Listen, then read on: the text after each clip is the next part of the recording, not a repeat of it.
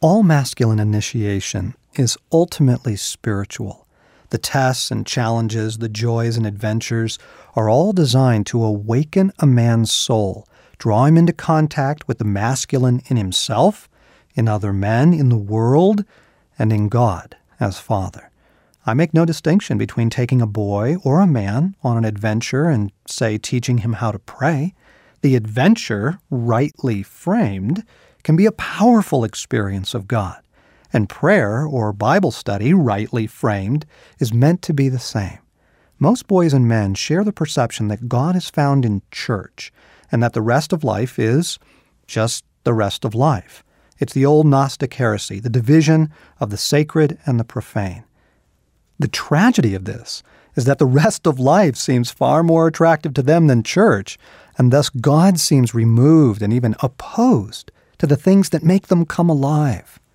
But as Christians, we believe God embraces the physical world, that He loves creation as we do, pronounced it very good, that He speaks through it and uses it to teach us many things. We've lost many boys and men from the church because we've given them an unspeakably boring spirituality, implying that God is most interested in things like hymnals and baptismal fonts. We've made the spiritual very small and sanctimonious, robbed and often effeminate.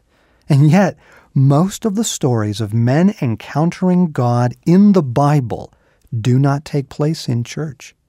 Moses is met in the desert, in a burning bush.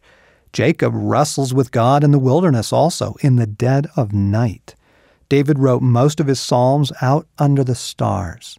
Paul is met on the desolate dirt road between Jerusalem and Damascus. And most of the stories of Jesus with his disciples don't take place in church, not even indoors. We've got to recover the wildness of spirituality, especially masculine spirituality.